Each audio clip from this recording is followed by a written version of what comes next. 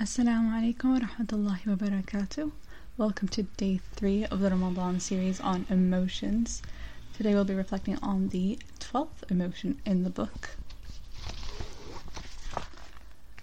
A Handbook of Spiritual Medicine, and today it's about fraud. So Bismillah.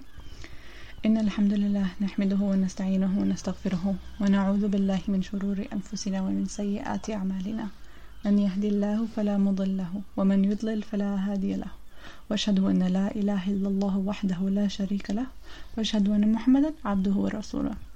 Alhamdulillah, indeed all praise is due to Allah. We praise Him and seek His help and forgiveness. We seek refuge in Allah from our soul's evils and our wrongdoings. He whom Allah guides, no one can misguide. And he whom He misguides, no one can guide. So Bismillah, as always, I'll read from the book and give my own reflections. So, Emotion 12, Fraud. Fraud, al-ghish. The next disease is fraud or ghish. It isn't wholly confined to deceiving customers or the taxman. It might involve concealment of any worldly or religious fault, blemish, or harm, possibly due to greed or love of wealth. For some people, the definition of fraud, whether related to a product or a service, is the act of deceit in making something useless or defective seem useful and beneficial. The Prophet ﷺ happened to pass by a heap of eatables, corn. He thrust his hand in that heap, and his fingers were moistened. He said to the owner of that heap of eatables, corn, "What is this?" He replied, "O Messenger of Allah, these have been drenched by rainfall." The Prophet ﷺ remarked, "Why did you not place this drenched part of the heap over other eatables so that the people could see it? He who deceives is not of me, is not my follower." Falsehood or lying, kadhib, is similar to fraud, in that it is when one speaks contrary to fact. The Prophet ﷺ said, "Every ummah has a fitna," means of testing. The fitna of my ummah is wealth. A time will come, and also the Prophet ﷺ said, "A time will come when one will not care how he gains his money, legally or illegally." So some signs and symptoms for fraud are basically rumors on social media or outside of social media. So you show people that you're very concerned and you have loads of awareness to causes that are happening around the world, socially, politically, religiously. So you comment, share, like, and that sort of thing. You report every rumor or forward every post that you hear without checking if it's factual or not. And this is something that I feel like Arab grandmas, I'm speaking from my own experience, have a problem with, is that they forward anything. Like there was this one time where they forwarded about Kinder eggs being like poisonous or something, and it's like, is that actually factual? So we need to be careful about what we forward. Is it actually factual? And you share stuff on social media without checking your sources or checking that it's actually true.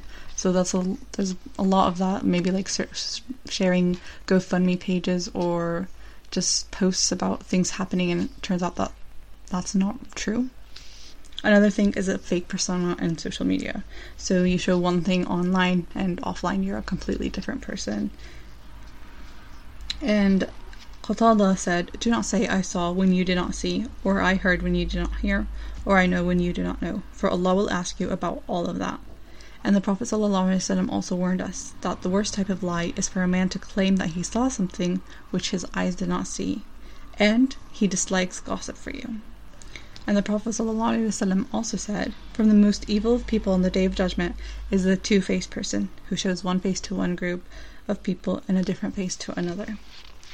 Another sign or symptom is concealing the truth. And this can be in terms of product or service defects. So as a business person, you might conceal products or service defects, or at least fail to disclose them, and you do that intentionally. So, for example, for myself, if I'm posting things on Vinted or Depop, I like look at things with a microscopic eye, so I double check that there's like not even a tiny mark, because when I receive things, I also double check that there's no faults, because you're paying for that service, and you're paying, if the condition says that it's brand new, then you wouldn't expect to see like a marker, pen mark on it or that sort of thing. So it's important to check these things. And we have this narration where Abdullah ibn Amir narrates, "My mother called me one day when the Messenger of Allah ﷺ was sitting in our house. She said, "Come here, and I shall give you something." The Messenger of Allah ﷺ asked her, "What did you intend to give him?" She replied, "I intended to give him some dates." The Messenger of Allah said, "If you were not to give him anything, a lie would be recorded against you." So I feel like this is something that maybe we need to work on with how we deal with kids, especially because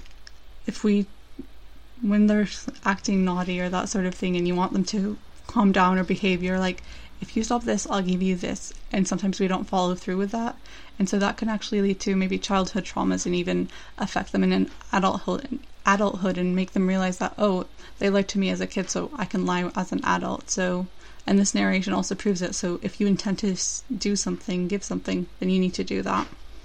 And the Prophet ﷺ also said, taking false oaths will hasten the sale of the commodity, but will destroy the barakah. So if you're like selling, I feel like loads of people do this on Vinted and Depop and even Facebook Marketplace. They'll keep the tag on the item, but they've worn it maybe once or twice, but they'll say brand new with tags, never worn, and that might hasten the sale, but it will decrease the barakah, the blessings. Some other signs and symptoms is breaking promises. So you make promises of two kinds. A promise made with no intention of being kept, by saying something like, I'll do such and such, inshallah. So you're telling a lie, but you're also breaking your promise. And a promise made with the intention of keeping it, but you later break it by your own choice.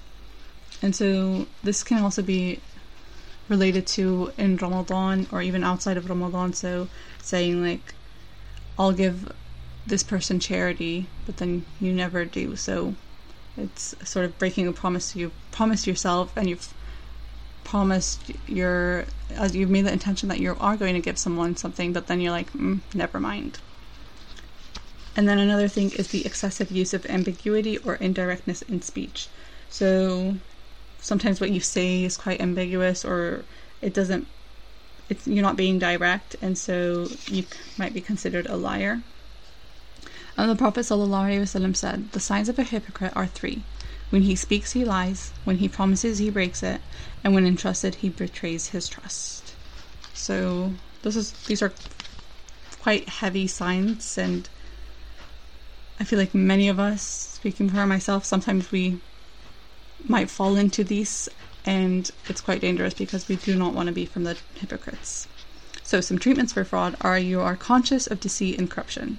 So you understand and you remind yourself that each lie that you make, each untruth, it can mark your heart with a black dot. And if you don't stop it, your heart will become very diseased. And so you try and seek forgiveness and don't repeat the same mistake. Another thing is to stay honest and trustworthy in social life and in business. So you remind yourself that if you speak or trade with honesty and integrity, you'll be honored with the company of the prophets and the martyrs and the righteous on the day of resurrection. And another thing is avoiding deceit. So if you have any products that you sell, making sure to clarify and point out the defects or imperfections of it. Another thing is acknowledging wrongful doing and rectifying your affairs. So if you've, for example, taken anything unlawfully, or something has taken part and you've kept it secret, that you repent to Allah and you make it aware to the person and ask for their forgiveness or replace it or return it. And so I actually have a real life example about this. Is I bought some shoes online at a sale, so they were 50% off, and then I returned them in the store, and when I got my return, the refund, they refunded me the full price. So instead of I paid, for example, £10 and they gave me £20 instead in the shop.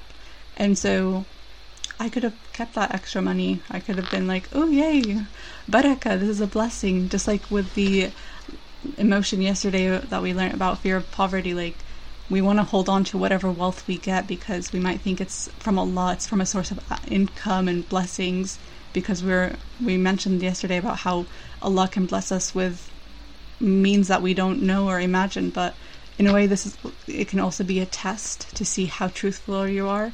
And so this was a test for me of I can keep these extra £10 and not say anything and just be happy about being blessed, but in a way it's fraud as well, because I only paid a certain amount, so why should I also be getting extra?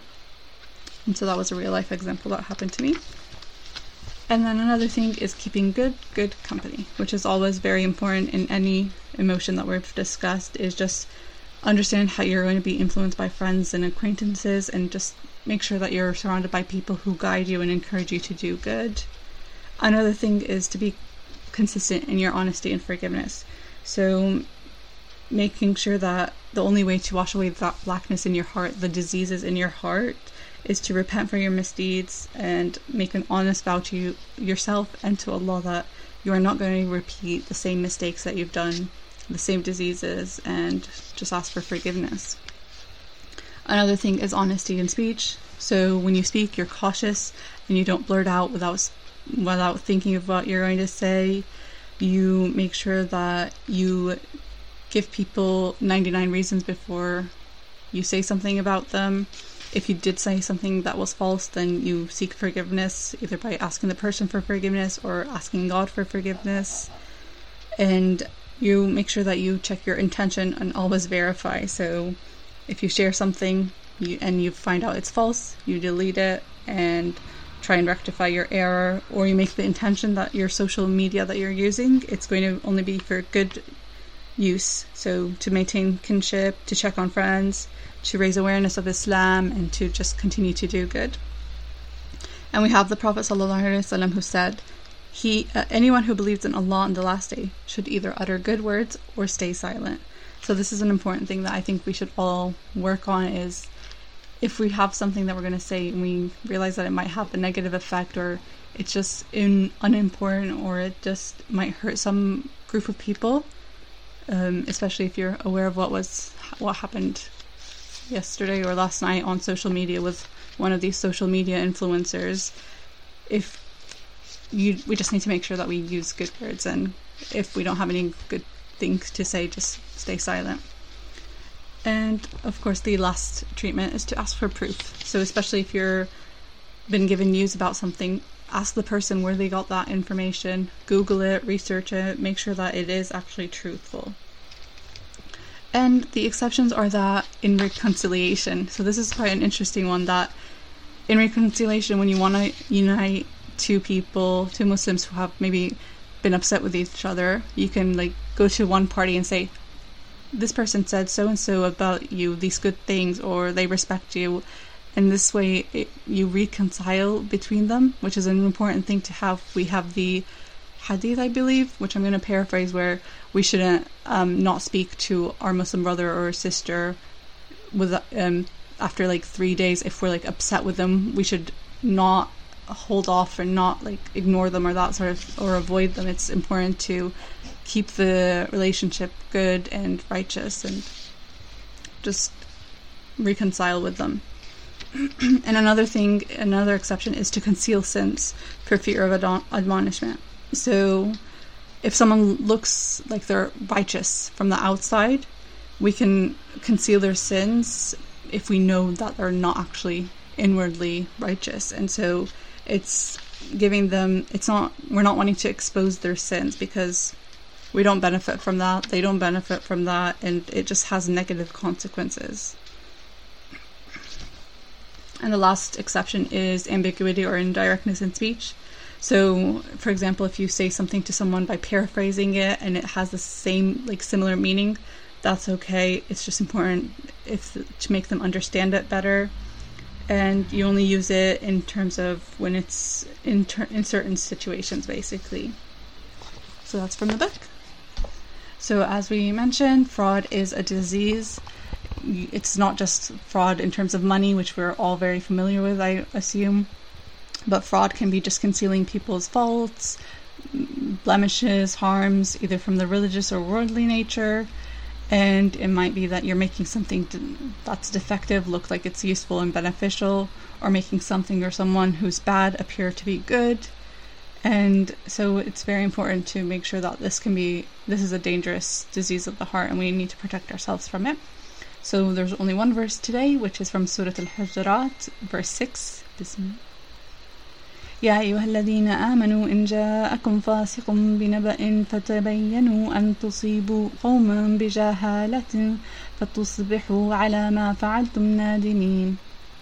O believers, if an evildoer brings you any news, verify it, so you do not harm people unknowingly, becoming regretful for what you have done. So, alhamdulillah, there's so many beautiful moral guidelines in the Quran for us.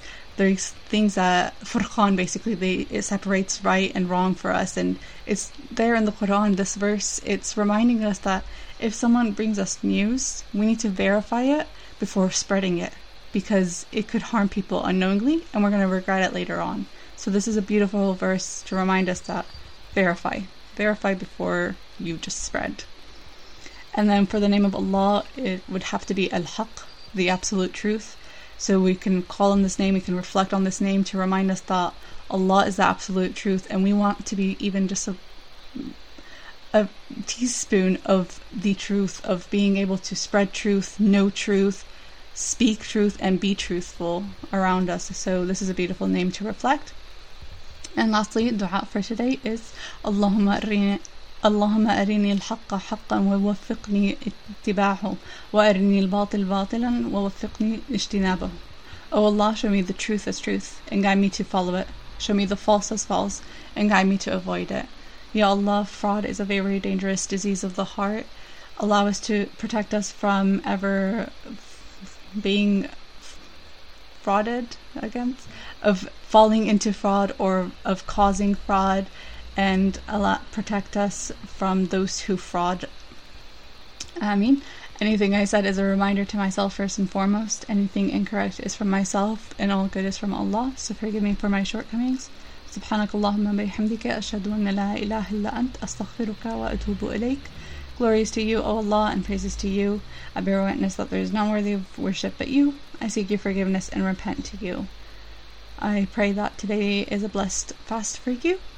And may Allah grant you all good health for the rest of Ramadan and the strength to fast it the rest as well. Ameen. Assalamu alaikum wa rahmatullahi wa barakatuh.